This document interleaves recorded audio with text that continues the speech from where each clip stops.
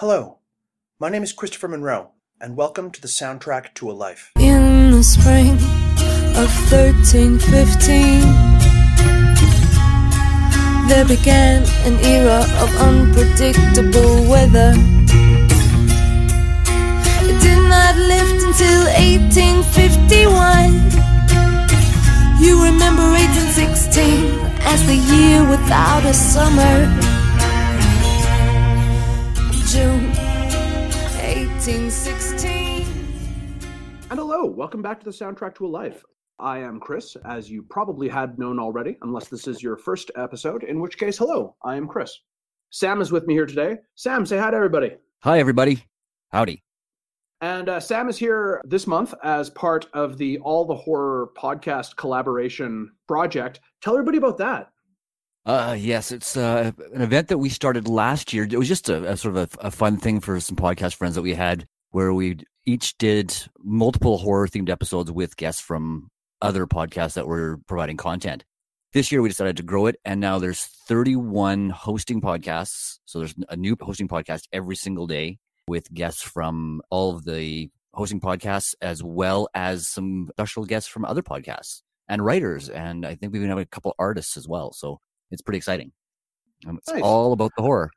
And it is also, for those of you who subscribe at home, the reason why we're coming out like 4 days early in order to fit ourselves into that, in case you're wondering. And Sam and I are here today talking about Rasputina's 2007 album, Oh Perilous World. People don't steampunk often enough. Yes, there are cosplay kids at conventions, and I'd never take what they're doing away from them. I've seen some dope steampunk cosplay, but the culture behind it, what exists behind the aesthetic, remains to many unexplored. And that's a shame, because steampunk books are frequently very good, and their movies are, well, there are movies. And the bands? The bands are frequently fantastic. Weird, singular, and relentlessly hyperliterate, of a very specific time, yet still somehow timeless. Of all the goth or goth-adjacent subgenres of music, steampunk by far cuts the most unique profile. The music lends itself to storytelling, to self-mythologizing, and that sense of myth makes bands like Abney Park, or The Unextraordinary Gentleman, or Voltaire, or Emily Autumn, and, of course, Rasputina, very, very easy to swear allegiance to. And the fact that this style of music never broke wide, was designed to never break wide, makes that allegiance even easier to swear. You get the impression, listening to something like Oh Perilous World, that you've been let in on something very personal and very special, something that you're meant to keep under your hat, for fear that, should it become more widely known, some of its magic might be lost. Two Rasputina fans meeting at a party connect immediately and deeply, in a way that two Taylor Swift fans might not, because they're each so surprised to meet another Rasputina fan. This is foolishness, obviously, the worst kind of hipstery muso-snobbery, but it remains true nonetheless. I love all these bands. We'll be discussing Abney Park on here sooner or later, I'm sure.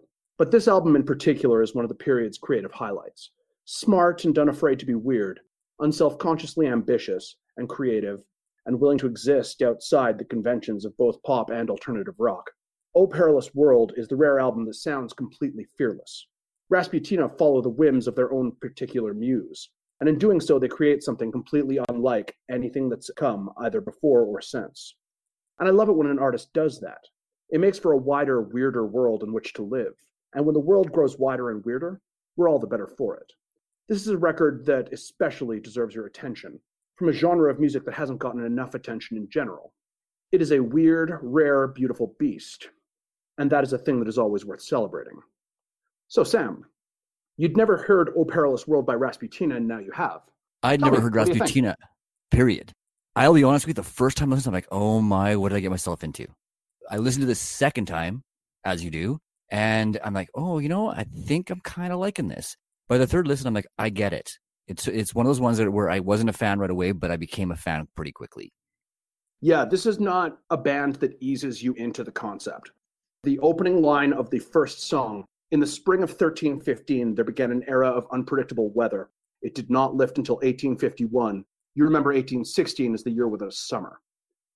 That's basically everything you need to know about this record. There's going to be a lot going on. Here is the tone. Here is how weird the conceptuality is going to be. And it's so interesting how that it's such a mashup of what you consider genres. right? Because you have some of it has almost that Celtic feel, and then you have a song on there that's almost heavy metal, right? Like it's so diverse, and lyrically, like the story that's behind it is fantastic. If once you start to listen to it, they do a lot with very little. There's only 3 people in this band. There's the lead cellist, the second cellist, and drums, which is not what you expect from a punk 3-piece. But I guess technically it is a punk 3-piece. Technically, but it's a cello band too, right? It's kind of interesting how it's a whole bunch of all things, but not just one thing. I think that's what I liked about it, and I think it could have come across as an identity crisis, but it's cohesive because you have sort of a single driving force behind the creative aspect of it. Yeah, they're very confident in what they're doing with this, and very unwilling, which I respect, to hold your hand and walk you through it. They're throwing right in. You are expected to keep up, and if you can't, they don't consider it their problem. Exactly. I mean, this band is really essentially Melora Krager. I mean, I think she's the only one who's the consistent member, and she's the one who founded it. At least from what I was reading, is that seems to be the case. And you just have to respect the vision and creativity that she has, and picking the right people for whatever project she has in mind. Yeah, absolutely. She has a very distinct view of what she's attempting to do. And that kind of level of dictatorial control over the product that she's creating really allows this to stand out. Like other indie music that was going on at the time could not be more different than this. And it's different. When I first listened to it, it made me think of a scene that was happening here in Calgary, because we are both in Calgary. Around that same time, around the early to mid 90s, we had bands like Plaid Tongue Devils and Feeding Like Butterflies, sort of had that Celtic sort of lots of stringed instruments instead of the sort of traditional things you'd expect from a punk band, but it still had that punk ethic. Yeah, very much so. And cello tears it up as an instrument in alternative music. Not enough bands use cello. The Auteurs did the same thing. It was a more traditionally structured band, but with a cello instead of a bassist. It has. If you're familiar with those guys. Yeah, I'm not familiar with the band, but I agree with you, particularly in reference to this album, because it just adds such an incredible low end to it. It has its own really unique voice that you don't hear from other sort of bass instruments. Yeah, like even with the other more traditionally formatted steampunk style groups of this era that used more traditional instrumentation, they fit more in as what you would consider an alternative music band. But this really feels like it comes from some kind of alternate timeline. Like if the 2000s had played out very differently, this would have soundtracked it instead. Yeah, it almost, how do I put this? I don't know if you've ever read The Difference Engine by William Gibson and Bruce Sterling. It feels like the music that would have been played then, because it has that instrument mashup of sort of your traditional instruments, but then you also have the electric guitars and the modern rhythms. I find it really fascinating that she captured that moment so clearly, so well within the album I've listened to so far. Yeah, absolutely. She's very good at this. The rest of Rasputina's catalog also does a tremendous job of capturing time and place and tone and attitude in a very similar way. Yeah, and I will be checking out some of the other albums now that I've listened to this one for sure. I mean, I don't know that they'd be something that would be in my regular catalog, but when I'm in the mood for something different, they'd definitely be on my list of things to check out. Yeah, you got to be in a very particular mood for this. I was wondering, as I was re-listening to it in preparation for this, what the audience for this would be like if you saw them. Because I feel like it could be a very sedate group of music appreciators appreciating the arrangements and following the story along. But there also definitely could be a mosh pit. I could see it going either way. Confession time. The second time I listened to the album, I listened to it while I was in the kitchen doing dinner and stuff like that. So it admittedly didn't have my whole attention. But one of the things for music for me is I don't just listen to music, I feel it. If I'm not paying attention and it makes me move, it's accomplished what it should be doing. And I caught myself dancing in the kitchen. So yeah, this is good music to move around to for sure. Right. So I think that, I think you're right. You could have the sort of sit and listen, which is what I did for my last listen, because I really wanted to get deep into the lyrics and hear the story and stuff. And I could do that. But I also enjoyed the fact that when I wasn't giving it all my attention, I was still feeling it. Yeah, that's quite right. This gets you on a visceral level. For those of you listening at home who have not heard this Rasputina record, this is a concept album auditing the 6 years leading up to it of America's foreign and domestic policies told through a fictional steampunk parallel universe in which America is ruled by the Queen of Florida, Mary Todd Lincoln, who threatens war and occupation of a small third world island using blimps and airships to capture a bin Laden analog, Thursday October Christian, the offspring of real-life Fletcher Christian, the leader of the Bounty Mutineers, who settled on that island years previous. Steampunk plots are very crazy. Yes, and it's funny. I meant to sort of look at the source material a little bit closer, but yeah, I was fascinated by the fact that they delved into something real and created this really wonderful fictional story out of it. Yeah, I want this movie. Yeah, I mean, it was written as a play, right? And even the album cover is like a theater poster. It's unfortunate. 100%, like a golden age of Hollywood type affair. Yeah, exactly. Right. So I enjoyed that. It's like there's a commitment to the whole theme of this album. It's just so. This woman is an artist in the purest sense of the word, right? Because she created the album cover as well. She really does exercise control over what she's producing, and it tells because you can see how good it is. Yeah, I mean, good that she's been able to.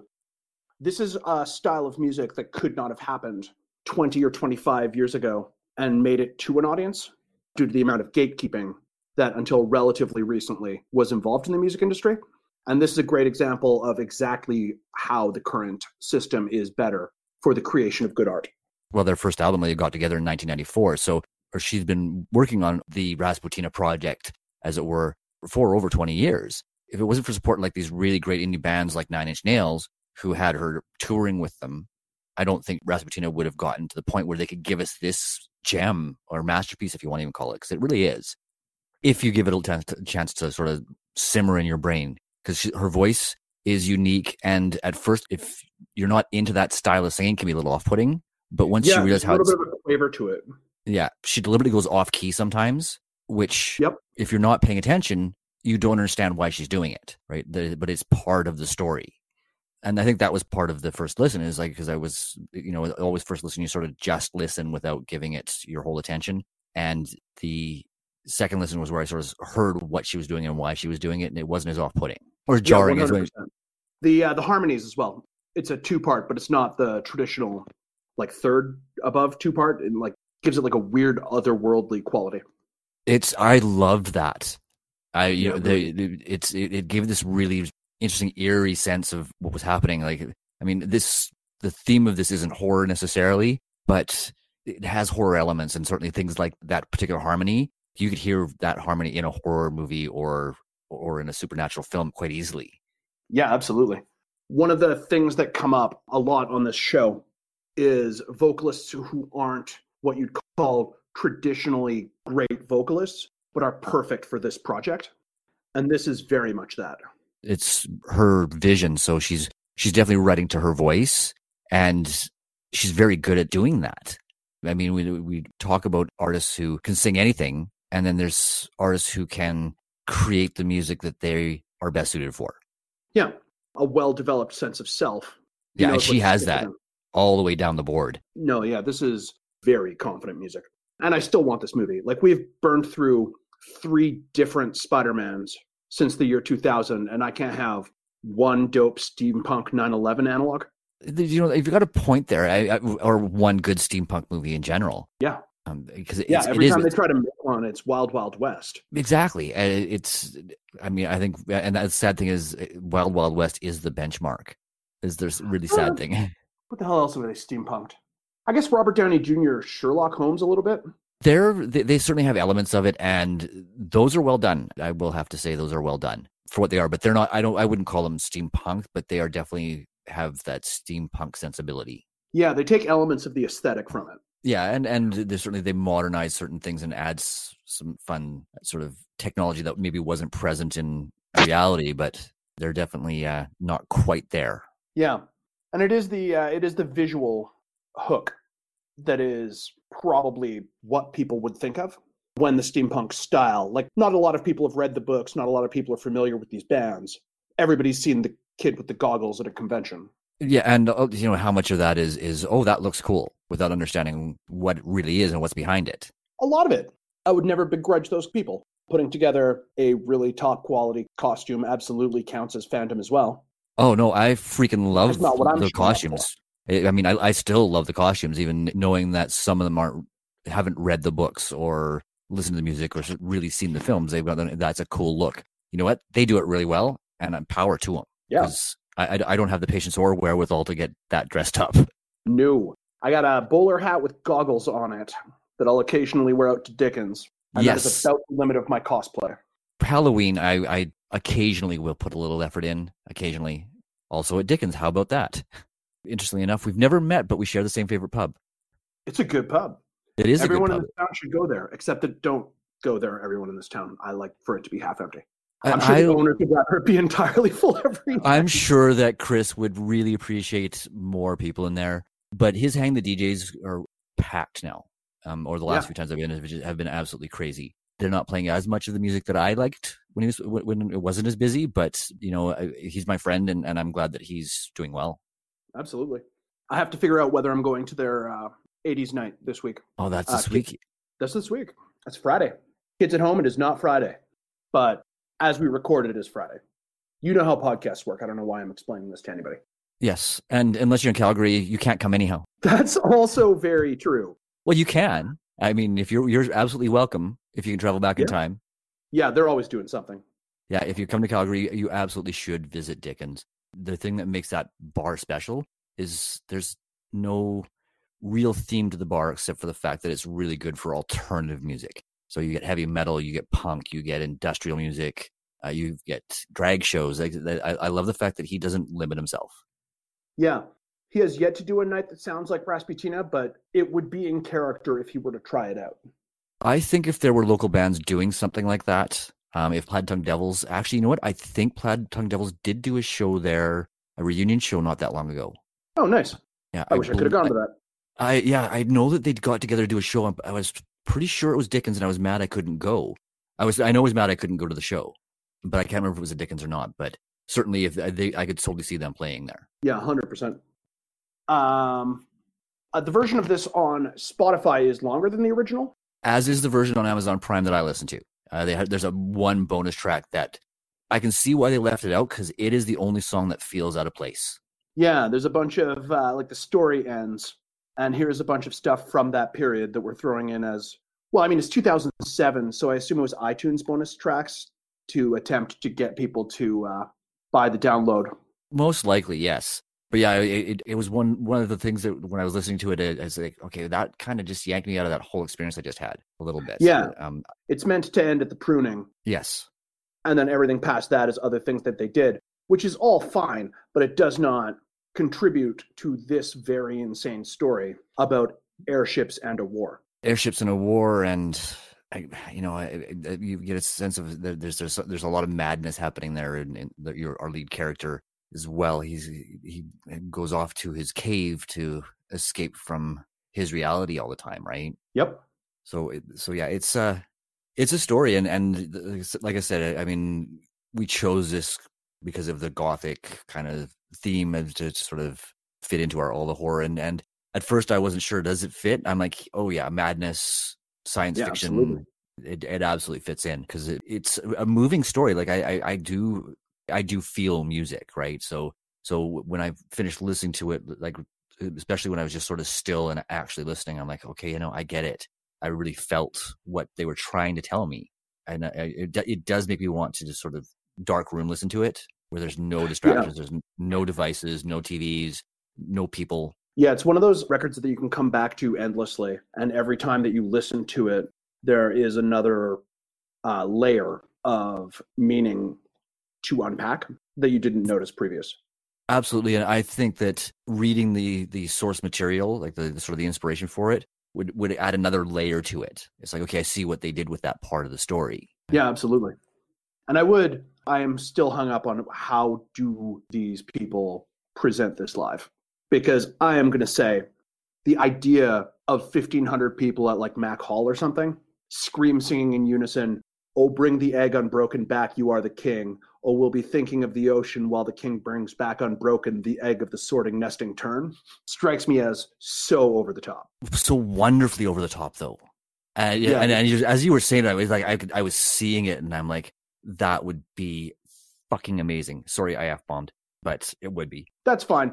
This is not an organized enough concept that I'm aware that I can keep anybody from swearing. Well, I try not to, but I did hear it on your last one, so I'm like, I can probably get away with one. Yeah, you certainly could. You certainly can. What else would be a great thing for a crowd to scream.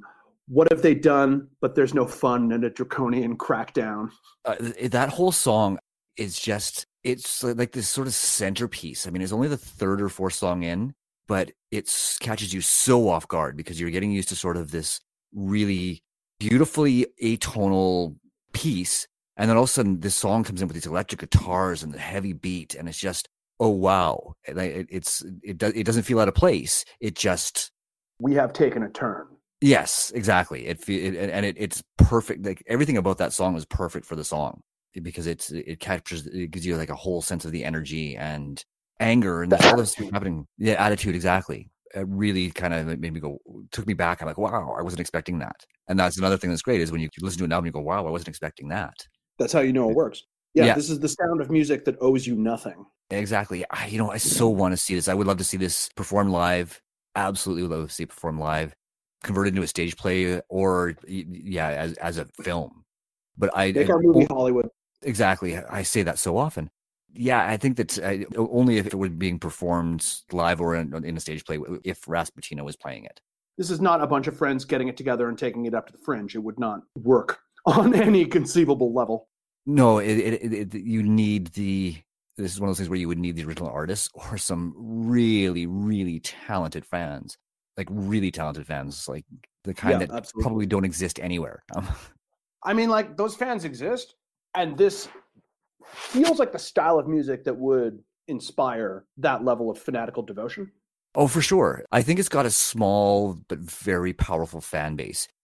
There's another artist that I'm sorry, I'm name dropping a lot of artists, but this made me think, and her work ethic and her artistic vision made me think of other people who were coming up around the same time in the same part of the world too. I was thinking about the Dresden Dolls in particular. Oh yeah, love Dresden Dolls.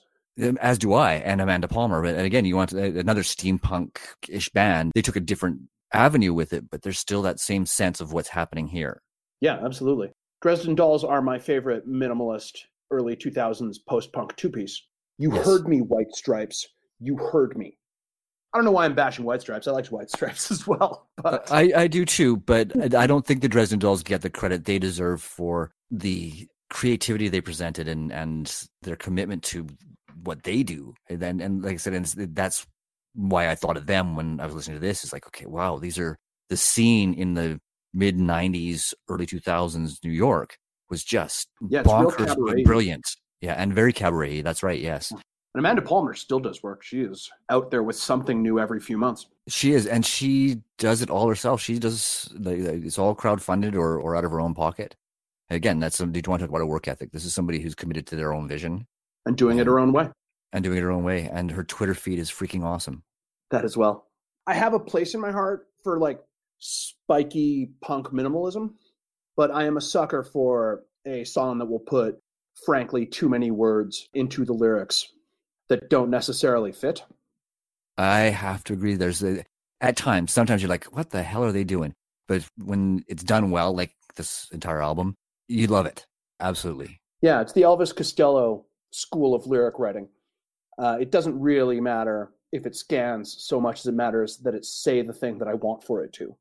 Yeah, and she's really good at it. And I love the way that I mean, the entire album also has a sort of tongue-in-cheek feel to it. No, maybe not tongue-in-cheek. It's like there's a little sideways wink. It's like, this is supposed to be fun. Pay attention and just have fun with it. Yeah. Not an arm's length quality, but like a sense that they're observing the music as they're making it. Oh, yeah, absolutely, yeah. This is a wink and a nod is I think where I would go with it, especially when she drops into those really interesting spoken word bits. A bit of a sass there that I quite enjoy. Yeah, 100%. She brings in a lot of attitude, but also like a weird vulnerability. Yeah, exactly. It's hard to explain your feelings for this album, because it's fairly new to me, but also because it was such a range of emotions from the first to the third listen. And just because each song makes you feel different as well. It's not a level listen in any way, shape, or form. Because some songs they bring you low as they're intended to, and then you have songs that are quite upbeat, and you're like moving around and having a good time with it. So it's a really hard it's really hard to express how you experience this album unless you listen to it. Yeah, it expects for you to meet it where it lives rather than the other way around. Like you can't throw this on at a party in the background, probably. Like you will feel it, but everybody else at that party having their first listen experience is not going to completely get what you're driving at. No, you'd probably get a what the hell from more than a one person at a party. Just accept my weird story song cycle set to cello that thrash. Yeah, unless your friends are all really, really heavy stoners, then they might get off on that. Oh, this would be perfect for the basement of a party where like 3 people are getting high. Yeah, I have no doubt there.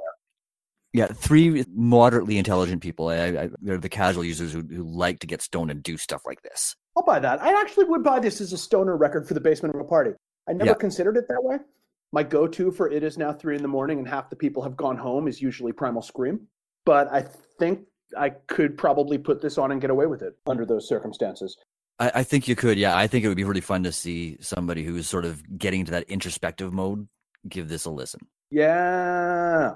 Watch them in real time go through the 5 stages of what the hell is going on with this. Oh, that would be something you'd have to videotape. Yeah. And I think that the steampunk metaphor works really well with the politics of this. Oh, for sure. For sure. Like, you could not have this direct a run at U.S. foreign policy in 2007 without getting some blowback, without some kind of narrative device. I'd have to agree with that. I mean, I don't even know if you could do it now. There's no safe place for somebody to speak out anymore. I mean, look at, she may not even be news anymore by the time this comes out, but Greta Thunberg, I mean, she's all over the place right now, and she's incredibly outspoken, and her message is extremely powerful. Whether you agree with it or not, it's a powerful message. Yeah, right? And she is very good at it. Like, she's delivering it well. She is very good at it. Terrifying, actually. But you look at what's happening to her on social media, where she's just getting vilified by some people, and then you've got other people on the other side who are behind her all the way. And it's just a good example of exactly what you were saying, though, is you can't always get away with saying what you mean, but if you couch it in something intelligently disguised, you can still get your message across. Yeah, by the time people realize they're learning something, they've already decided that they love your band. Exactly. Yeah, and there are a few bands who do that very, very well. And I would have to say this is one of them. Very much so. We could use some more from these people at some point. Maybe they will. I have no idea what kind of schedule people are on. Melora, if you're out there, we could do with a new Rasputina record. I think they actually did put out a couple of like random tracks over their website last year, so it's not completely out of the... Oh no, she's still creating. I think her last full album was 2015, from what I could see. But when you have somebody like this, I mean, Tool just came out with an album. It took them 13 years, so she can take 5. Yeah, that's 100%. Plus, it allows for a sudden, fantastic surprise drop from a group that you thought no longer existed. Exactly. Yes. And I will be definitely paying more attention to Rasputina because I did really enjoy it after giving it a chance. Yeah, they're a ton of fun. Yeah, far more than I expected to. Nice. They expect a lot from you, but once you get there, it's very rewarding. Exactly. But I guess that brings us near-ish the end. I'm going to end the show because I end every show asking 3 questions. You've already answered them. You're going to listen to this again? Absolutely, yeah. Yeah. As I said, it's going to be the dark room listen, yeah. And if you could pick one song off this album to close out the episode, what would you pick? Oh, it has to be the Draconian Breakdown. The energy of that is just amazing. We are closing on a Draconian Crackdown. This has been the Soundtrack to a Life, everybody. Follow along on Facebook and Twitter at SoundtrackCast, soundtrackcast.com. Like us, share us, rate us, review us. If you wanted to give us a 5-star review, that would be a good number of stars for a review. If you wanted to give us a 3-star review, give us a 1-star review. I have nothing of 3-star reviews. I don't understand why people give them, and I don't understand what they're for. Sam, plug your own show. Okay, so I am the co-host of Invasion of the Remake. We talk about the dreaded remake of films. We also, because we don't want to be boring, we'll also, every other episode, we will pick a movie that wasn't very good the first time around that maybe could be remade. So yeah, we do that. We can be found on iTunes, Stitcher, Radio Public, and basically anywhere that you can find podcasts, you can find us there. You can also find us on Linktree, on Twitter at Invasion Remake, on Instagram at Invasion of the Remake, as well as Facebook at Invasion of the Remake, or you can email us invasionoftheremake@gmail.com. Jay usually does this spiel. I think I did okay, given that I never do it. You got all the information out. Sometimes that's all you can ask for. Also, check all the horror shows that have been happening this whole month. There are 26 other podcasts that have come out by the time this comes out that are in some way horror themed, where everybody knows each other, and I'm looking forward to it. You can go back and listen to all of them if you want. You can go back and listen to some of them if you want. Yeah, there will all be available on the All the Horror webpage when I get it done, but it will be done in time for All the Horror. And yeah, follow All the Horror on Twitter at All the Horror, or join the All the Horror Facebook group for all the news, all the updates. We're getting near the end by the time you hear this, but there's still lots of archive content there. Yep, you should definitely check that out. And we will be back in 2 weeks with something different and goth adjacent, because we're doing that for November, because that is the time that I chose to do it. We will talk to you then. Bye-bye.